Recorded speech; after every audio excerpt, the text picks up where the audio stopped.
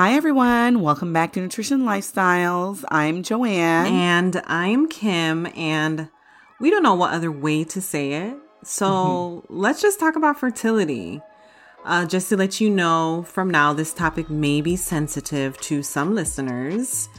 And we'll be discussing the physiological makeup of women and may throw in men. We're not too certain yet.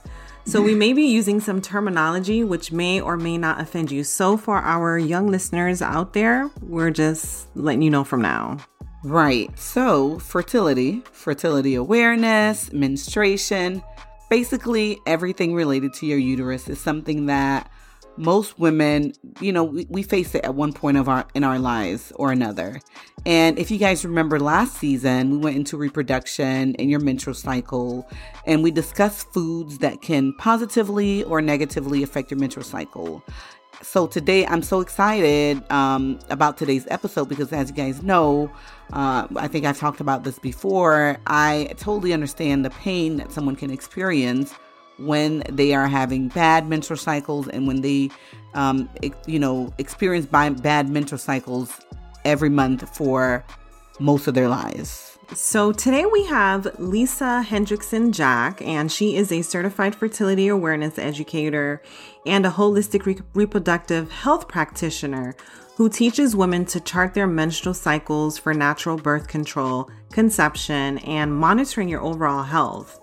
In her book, The Fifth Vital Sign, Lisa debunks the myth that regular ovulation is only important when you want children by recognizing the menstrual cycle as a vital sign. And I mean, I kind of agree with her because if you think about it, like blood pressure, height, weight, like they all tell things about our bodies, and periods do the same thing. So drawing heavily from the current scientific literature, Lisa presents an evidence-based approach to fertility awareness and menstrual cycle optimization. She hosts the Fertility Friday podcast, which is a weekly radio show developed to helping women connect to their fifth vital sign by uncovering the connection between menstrual cycle health, fertility, and overall health.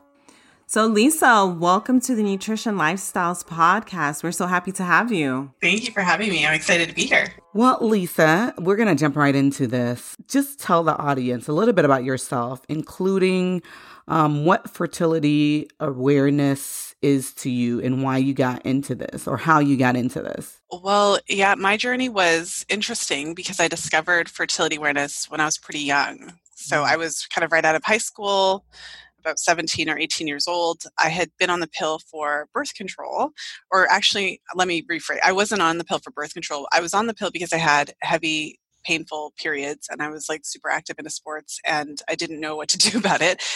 My doctor put me on the pill like before I even finished my sentence. And that's really what I wanted, because at that age, I didn't have any other options that I knew of at the time. But because I wasn't on it for birth control, I wasn't always taking it at the right time. And when I actually needed birth control, I was a bit scared to rely on it because I kind of kept thinking that I would always be nervous that I might be pregnant, especially if I missed a pill or forgot to take it or any of those types of things. And it was right around that time that I discovered fertility awareness. So my initial thought was, okay, I'll just use condoms because then at least I know if the condom breaks. Like it's like a real time kind of thing that I know and I can handle it at that time. And so I just discovered that there was a talk at my university, one of the feminist talks that they were holding. And the woman speaker she was just talking about a bunch of different topics. And she mentioned that you're not fertile every day of your cycle, that there's a short window of fertility in each cycle that you can identify by paying attention to your cervical fluid and your cervical position. And that your cervical position changes based on where you are in your cycle. And for me, that really blew my mind. I was like, after all the years of being taught that you could get pregnant every day of your cycle and being just absolutely terrified of getting pregnant, but not really knowing how anything worked, I realized that there was way more to this. So I ran out, bought a copy of Taking Charge of Your Fertility, and started charting my cycles. Very shortly after I started teaching other women to chart, on my university campus, there was a group of women who met monthly. I often look back at that and think that it was meant to be, because how many other people can say that on their university campus was a group of women who were teaching fertility awareness.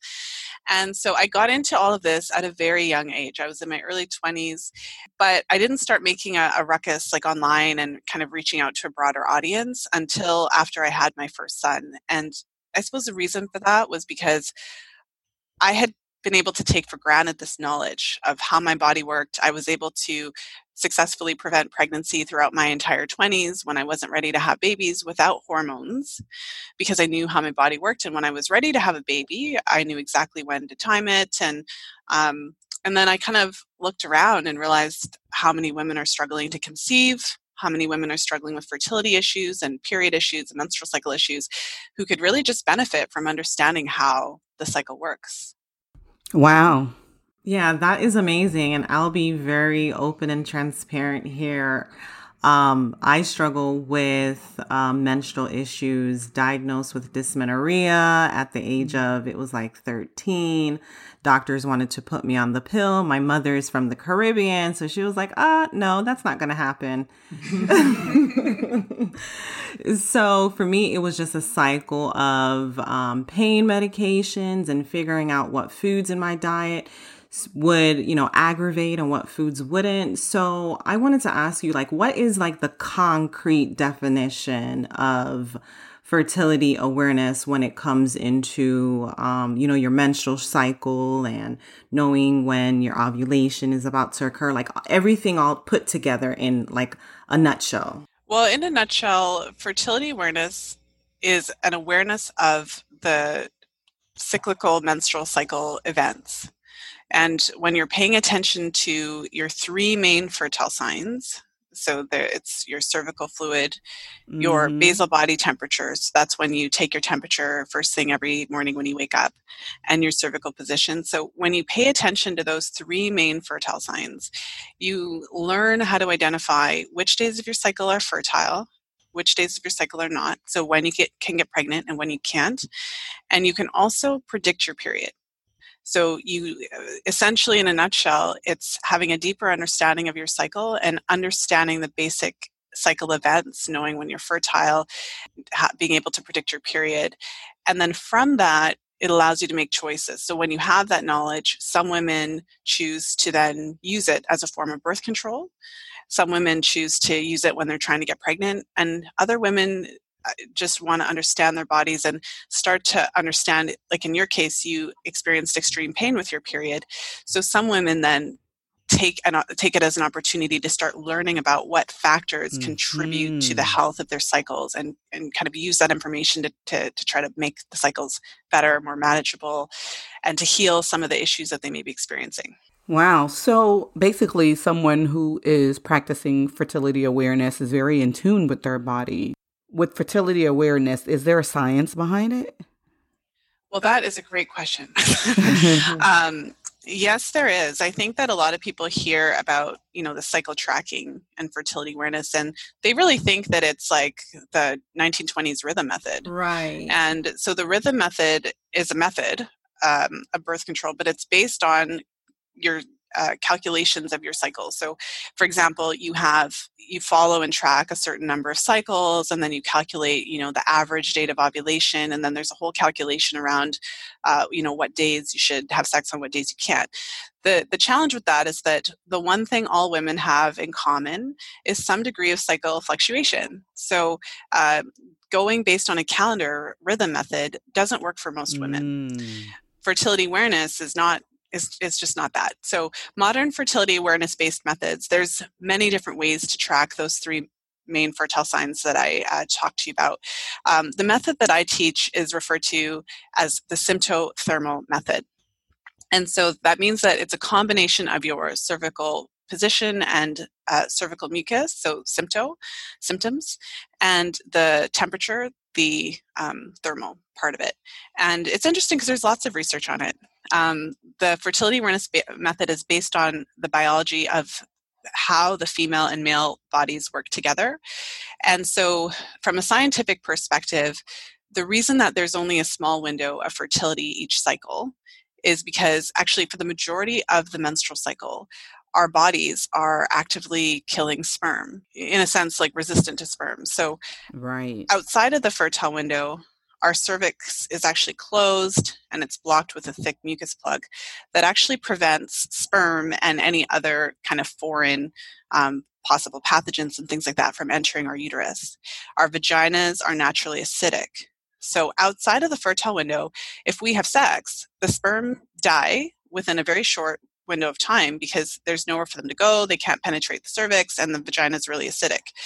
And it's only during the fertile window that we actually start to make cervical fluid. So for any of the women who are listening, if you've ever noticed that you see kind of like a creamy white discharge, I guess you could say, or like a clear, stretchy fluid when you go to the bathroom or on your underwear at certain times of your cycle, but not others. Or if you've ever had the experience where you go to the bathroom and you wipe yourself and it feels really lubricative or slippery at certain times, that is your cervical fluid. And you produce that as you approach ovulation because of rising estrogen levels. So this is all it's basic biology, and it could literally be taught to us in junior high. It's just basically how the female body works. I mean, it is basic biology now. Like, as you're talking, I'm like, oh yeah, I do remember reading about this or learning about this. But, you know, thinking about myself, who I've always had like irregular periods where I would have, this is prior to kids, I'd have like 5 days here. Next month, I'd have 8 days there or whatnot. So learning fertility awareness, it doesn't matter how irregular your period is, you can still practice fertility awareness. Well, it's true because fertility awareness doesn't require you to predict when your ovulation is. So the one thing that I actually teach all my clients is that you can't predict ovulation with this method. What this method allows you to do is identify which days of your cycle are fertile and which days are not.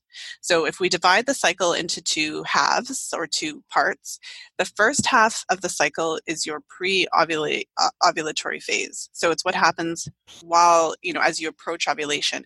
And it's only during that pre-ovulatory phase that pregnancy is possible. So just to kind of put it out there right off the bat, really we ovulate on one day of the cycle, and then the egg, if it's not fertilized, dies within 12 to 24 hours. So what happens is, as we approach ovulation, we produce this cervical fluid that allows the sperm to survive inside of our bodies for up to 5 days. It's really cool. It filters out abnormal sperm. It rapidly transports the sperm. Like, it does all this really cool stuff. But ultimately, we're only fertile when we're producing this cervical fluid that can keep the sperm alive. So there's a small window. And about the science and the literature, there's research studies that have been done to really identify that fertile window.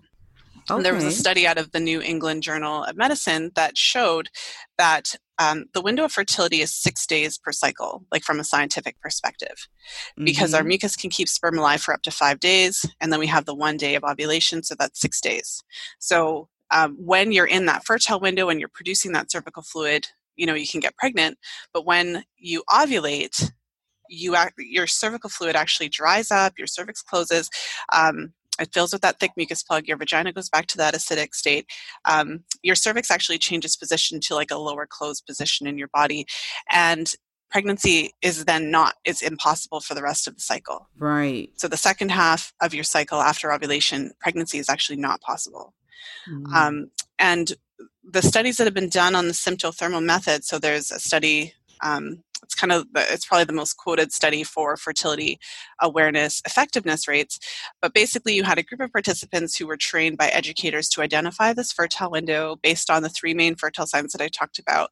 And when used correctly, the method is not up to 99.4% effective. Wow. So I think what's hard for a lot of women to stomach about it is that it's never like most people have never heard about it. And even if you have heard about it, you just didn't think that it could actually work. Like, we're not told that it's a legitimate option that you could use if you want to. And I think that that's a missed opportunity for a lot of women. Not all women are going to want to chart their cycles and use this particular method, but there is a percentage of women who are absolutely like, yes, this is what I want to do. And so we need to be providing this information so that if you want to do it, you can. You have that choice. Right. So I know, you mentioned the 3 stages, like the pre-ovulation stage, the ovulation, and the post-ovulation. So the question that came to my mind is really like, what does a healthy menstrual cycle actually look like? Because Joanne mentioned sometimes it'll be 5 days and then 8 days over here. And like, I get the same thing. So what does it look like? Well, a healthy cycle, so I'll take you through the whole cycle. Often we think of the cycle as just the period. Right. And it's kind of like a period happens and then some, fast forward and then another one happens. So we want to talk about what happens in the middle as well. But we'll start with periods. So a healthy period should last about 3 to 7 days with an average of about 4 to 5 days. And your period typically will start off moderate to heavy and then gradually decline. So there's kind of like an active bleeding phase typically for the first, 2 to 3 days, and then the bleeding tapers off. You would expect, I always say like your period should be like a sentence, like there should be a beginning, a middle, and an end, and then it should be over. So it's really common to experience a little bit of spotting maybe before your period starts or a little bit of spotting after. But ideally your period kind of starts, there's a middle, and then it stops, and then it's over. So bleeding throughout the cycle, that's something that you'd want to look at and know that although, there are women who experience bleeding throughout the cycle, if you are regularly experiencing multiple days of bleeding outside of your period, that is not normal. We want to look at that. In addition, your period, in terms of heaviness, the volume of bleeding should fall somewhere between about 25 and 80 milliliters. And so if you use a menstrual cup holds maybe 20 to 25 milliliters. So on the light end of your period, you'd fill at least 1 cup like throughout the whole period. And on the heavy end, you'd maybe fill like 5. And so, there are women listening probably who fill 5 in one day. And I think that it's really important to know that what a heavy period really is. And so the reason that the research has kind of cut off at 80 milliliters is because when you bleed more than that regularly, you're at a greater risk of iron deficiency anemia. And there's often an associated issue. So for example, women with fibroids are more likely to bleed more.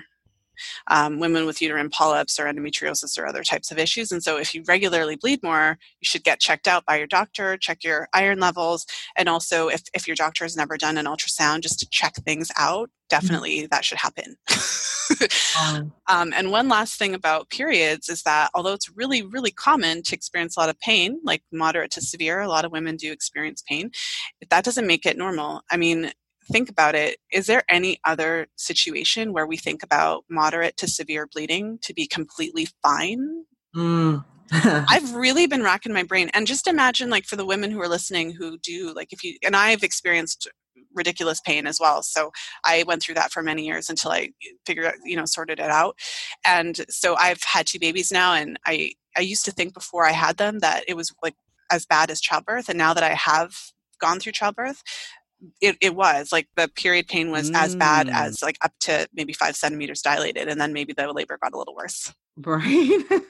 So just to put it out there, like imagine your brother, your dad, your partner, your whoever, a man who experienced that level of pain in their penis for a couple days every month. And if everyone would be okay with that.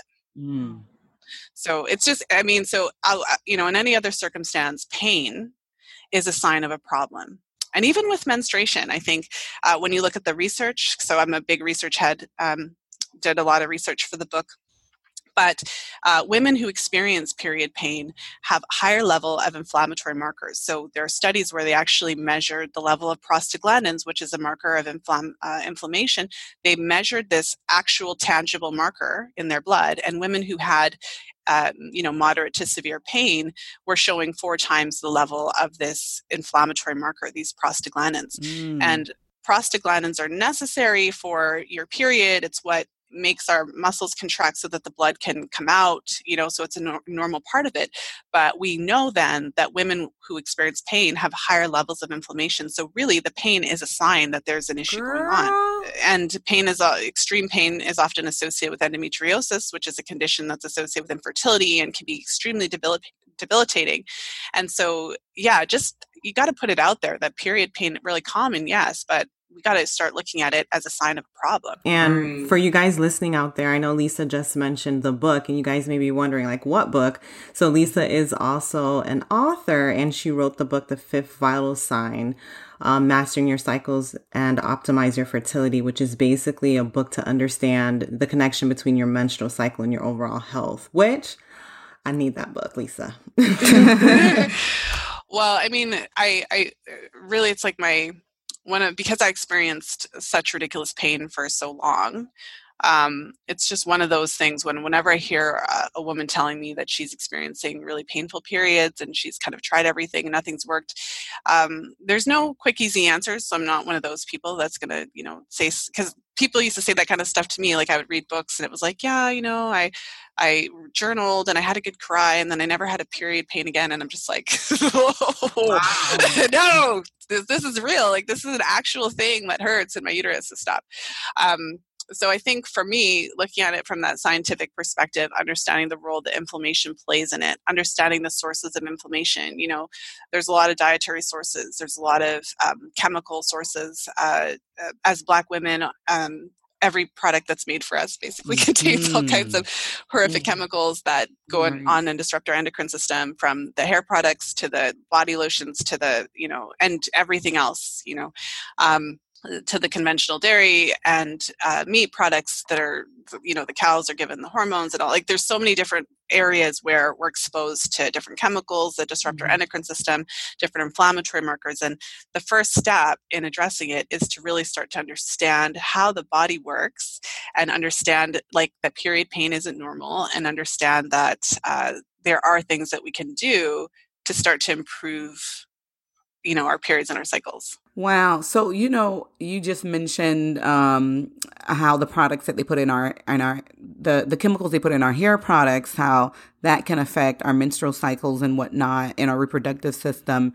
And I know a few years back, there was a lot, the movement that we've all, most of us in the Black community have gone through, which is going natural. And a lot of us did so because of information that was released in regards to how it's harming our reproductive system, causing fibroids and whatnot. Can you go into that a little bit? Yeah, I mean, it's a big topic. There's a lot of research that connects various chemicals specifically to disrupting normal endocrine function. And all that means, put another way, is that so in your body, you're producing your own natural hormones. Yeah. During your menstrual cycle, you're producing your own natural estrogens and progesterones. And our body knows what to do with those hormones. We have receptors for those hormones, and those hormones control, a variety of different processes, even outside of our reproduction. And so when you're using any product that has a scent, that has phthalates, that has just a range of chemicals, BPA, so chemicals that are in the plastics, chemicals that are in the makeup and the lotions, and so the personal care products, it's well known that those beauty products contain these chemicals. They're well studied. And the chemicals, one of the problems with them is that they have a similar molecular structure to our own hormones. So many of these products, we can call them xenoestrogens or estrogenic chemicals. So they're similar enough to the structure of estrogen that they can get caught into our receptors, but they're not actually real estrogen. So then they cause different effects in the body. Wow. And so when we're using the products, like, even if you're natural, see, that's the thing too, like, even if your hair is natural and you're still using the lotions and the products, like the beauty store has an endless supply of butters and all the things. Right? And a lot of these products, I interviewed a woman on my podcast who talked about, she was actually a researcher in this study. They actually studied a number of products specifically targeted to Black women. And when they studied the actual products, they found that there was a number of ingredients that weren't even on the label in the products. And some of these ingredients weren't even allowed in the country. Wow. That they were in. So there is an actual issue with products that are geared towards Black women, and the research even shows that the products often contain chemicals that aren't even listed. And one of the issues is that Black women often use products in a different way. So I don't wash my hair every day. And so if I'm using a product, I might use that product and apply it daily for weeks, Mm-hmm. or, a week. Whereas, other individuals who, do things differently might be applying these products, but they may wash them out every day and then apply them again. And so there's all of these different, and then I haven't even gotten into perms. I mean, have you ever explained to like a non-Black person how perm burns through your skin if you leave it on and have the look of horror on their face? Because even bleach doesn't do that, right? Even bleach doesn't do that. Like if you leave perm on your scalp, like it burns through your head. Right. So this is beyond a xenoestrogen. We don't even know what that's doing. To be honest with you, when I was listening to your podcast a few months ago, I started binging on your podcast last year. And when you mentioned xenoestrogens, like honestly, Lisa, you can ask Joanne. I was telling her, I was like, I got to get rid of the water bottles. And so Joanne got a glass water bottle at the time. And I'm like, where'd you get that? And I stopped using lotions. I had to switch to coconut oil. Shampoos became different, like everything. And let me tell you, it really has impacted my cycle. I know I didn't share this with you guys. I'm not even sure if I shared this with you, Joanne. Maybe I did, maybe I didn't. But a couple months ago, I ended up in the ER because of period pain. Like this thing was like a 20 out of 10 and nothing could touch it until they had to give me that IV morphine. So I'm just like, we are really unaware as Black women how many xenoestrogens are out there. And as you mentioned, certain hormones that, because we're dietitians, so we're always into food, certain hormones that are in certain foods and the dairy products and different things of that nature, which may be causing like all this inflammatory responses. Mm-hmm. Well, in some women, it's not always so simple. The way that I talk about period pain is kind of like a step-by-step approach. And the xenoestrogens are an important step, as is starting to be aware of what foods are inflammatory and what foods encourage a balance of like the omega-6 and omega-3 fatty acids. So it's like a targeted thing. But there are women who then realize, oh my goodness, and it's everywhere. It can be really overwhelming. I think it's helpful to think about this as a step-by-step process, one that could take 4 to 6 months or even a year or more. So like step one, just start with one thing. Maybe start with your beauty products as you are running out of things. What are you using for shave gel? Are you using what do you use to wash your skin? Like, does your soap contain scents? Anything that has a scent. What are you using on your face? Do you have all of the lotions that have all of the scents? Like, do you smell like strawberries all the time? Do you have plugins with the scents all over your house? And then, so start with the kind of personal care products and what you use in your hair. Start looking at the labels, start looking, Google Environmental Working Group and start looking at the products that you have and see how they're rated on that website. Anything that you can't pronounce, start thinking about that. And then once you start to kind of go through that, I mean, for me, I simplified a lot of the stuff by, switching. Like a lot of the things I have now are like coconut oil, shea butter, kind of homemade. I know everybody can't do that, but there are, products often more expensive, but products that don't contain all that stuff, maybe use essential oils instead. Then you got to start looking at your household. What do you use to clean? Every cleaning product, does it, contains all kinds of stuff we don't even know what it contains. And so it's kind of like a journey. And then menstrual products, you got to mention those. If you're using conventional pads and tampons from the store that are not organic, I mean, there was a report that I think came out from the FDA that showed that when they tested the menstrual products, they contained dioxins in addition to the rayon and the bleach and all the different products. Like, how do you think they make the cloth so white, right? Right. So you're putting like bleach and dioxin in your vagina when you use a tampon, And so some women switch their menstrual products and they start, getting rid of the xenos. They reduce the burden on their liver because your liver has to get all that stuff out of your blood. And then they start to experience less painful periods. And also, fibroids are a huge issue for Black women. Fibroids are estrogenic. They're estrogenic, like benign tumors. Right. Estrogen causes them to grow and feeds them. So for a lot of women, I had my doctor do an ultrasound when I was like 24 or 22 or something, and I had fibroids. And one of my goals was to figure out what I could do to reduce estrogen so that they wouldn't grow and grow and grow and grow. Because they can grow. You can look like you're 3-4 months pregnant by the time you're a little bit older because they just keep growing. So there's huge implications to everything that we're talking about here, especially for Black women. Wow. You know, I totally agree with you in regards to this being a process, because in the last 10 years, I would say, I've gone natural, although, or I should say I'm not permed because I'm not completely natural because I have color in my hair.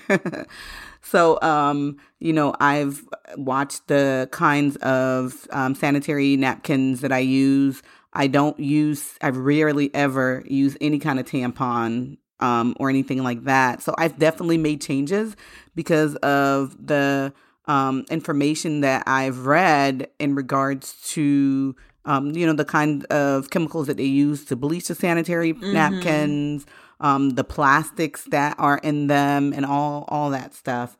And so I totally agree with you that it is a baby step process at times for most people, because doing it all at once may be overwhelming for some. Now, one question I do have for you is in regards to using birth control pills. I know you said you use them for pain. Now, there are people out there who are like, oh my gosh, this is too much. I'm just going to use the pill. Can you go into a little bit as to why somebody may want to think twice about using hormonal birth controls? I mean, I think first things first, I'm not into pain. And when I was experiencing my painful periods, like, it's horrible. So I think that, there is something to be said for just supporting a woman's decision to manage with what she has at the moment based on what she currently knows. Right. Because there are many women who basically do it because they'll use the pill to manage the pain, because otherwise, they really don't feel like they can function, and they really haven't necessarily been showed any other way to deal with it that has actually worked. The issue with using hormonal birth control to manage pain is that birth control doesn't regulate the cycle, and it doesn't fix the underlying issues that are contributing to the pain. So if you understand kind of pain is a sign of a problem, a sign of an underlying inflammatory condition, possibly underlying endometriosis, right, or other type of issue along those lines, then you must understand that when you go on the pill, at some point, most women eventually want to come off of the pill. Most women at some point might want to have a child, or maybe they just decide they don't want to be in hormones for the rest of their lives. And so when you come off the hormones, you still have to deal with it. Right. Side effects associated with birth control. I mean, every woman who uses birth control doesn't experience the same side effects, but the most common side effects include depression, low libido, painful sex, nutrient depletion. Some women experience anxiety and panic attacks. Some women experience recurrent yeast infections. And because we're not necessarily told up front about a lot of these side effects, many women experience these symptoms of like depression and like low libido and all these different types of things. And they might experience them for years, but not make the connection that it could be the birth control that could be causing it. So that's something to be aware of. One of the reasons why, even if birth control is a short-term way for you to manage the pain, it may not be what you choose for the long term. And something else to consider for women who experience pretty extreme pain or moderate to severe pain, one of the things, if you're really struggling to manage the pain, is while you're on birth control, you could take the opportunity to start learning about the different factors that can contribute to inflammation and pain during your period. And you can actually start making those changes. We were talking about xenoestrogens, start looking into where your exposures are and reducing, looking into the potential issues of your diet and food that could be contributing to those types of the pain, kind of doing a lot of these things while you're still on birth control, before you decide to come off of it, to try to lessen it. I've just been there, and it can be just so horrible and excruciating, particularly for women who are on the more extreme end of the pain. And so, it's not a good idea just to go cold turkey, because I don't think anybody should have to suffer. But I think it's helpful to know that there are things that you can do. And when you address the root underlying issues that are causing the inflammation and pain, you're giving yourself the best shot of having a more permanent solution so that you can actually just live your life without debilitating pain every time you have your cycle. So I guess, the take-home point that I'm getting from what you're saying, Lisa, is the fifth vital sign, your period, just like how a physician may take like the blood pressure, may take the weight, may take the height, the anthropometrics.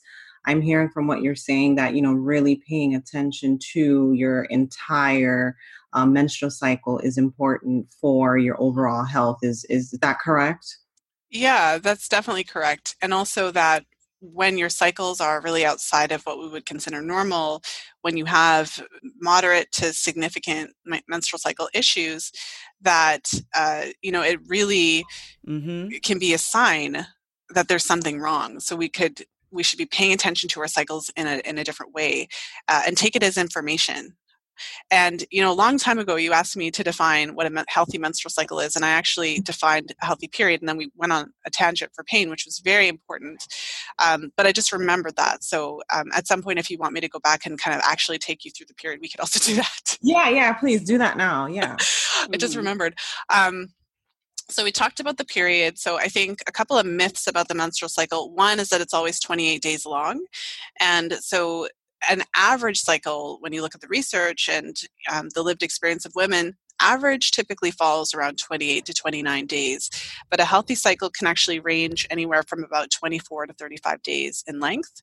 And I think that's important because a lot of women think that if their cycle isn't exactly 28 days, that it automatically means their cycles are irregular or problematic. And so the true definition of an irregular cycle would be if your cycle is actually varying more than about 8 days from cycle to cycle. So if you have like a 27-day cycle and then like a 42-day cycle and then, a 31-day cycle and then a 45-day cycle, that would be, or if you have 9 or fewer cycles in a whole year, like if your cycles are generally really long, that would actually more fit the definition of irregular. And also, if I take you through the period, so your whole cycle, you start with your period, bleed for about 3 to 7 days.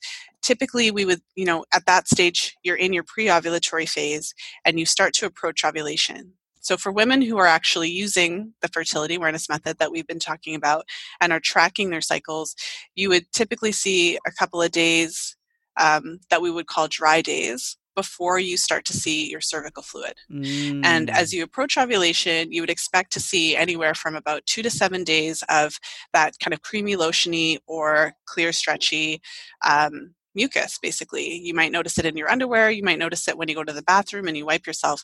But it's a normal, healthy fluid. That's an indication of when you're fertile. So if you take nothing else from this conversation, when you see the mucus, it means that sperm can survive for up to 5 days and you're fertile. So if you're trying to get pregnant, have sex. If you're not, do something about it. And so then we would expect in a healthy cycle for you to ovulate. And so the myth about ovulation is that it's always happening on day 14 of the cycle.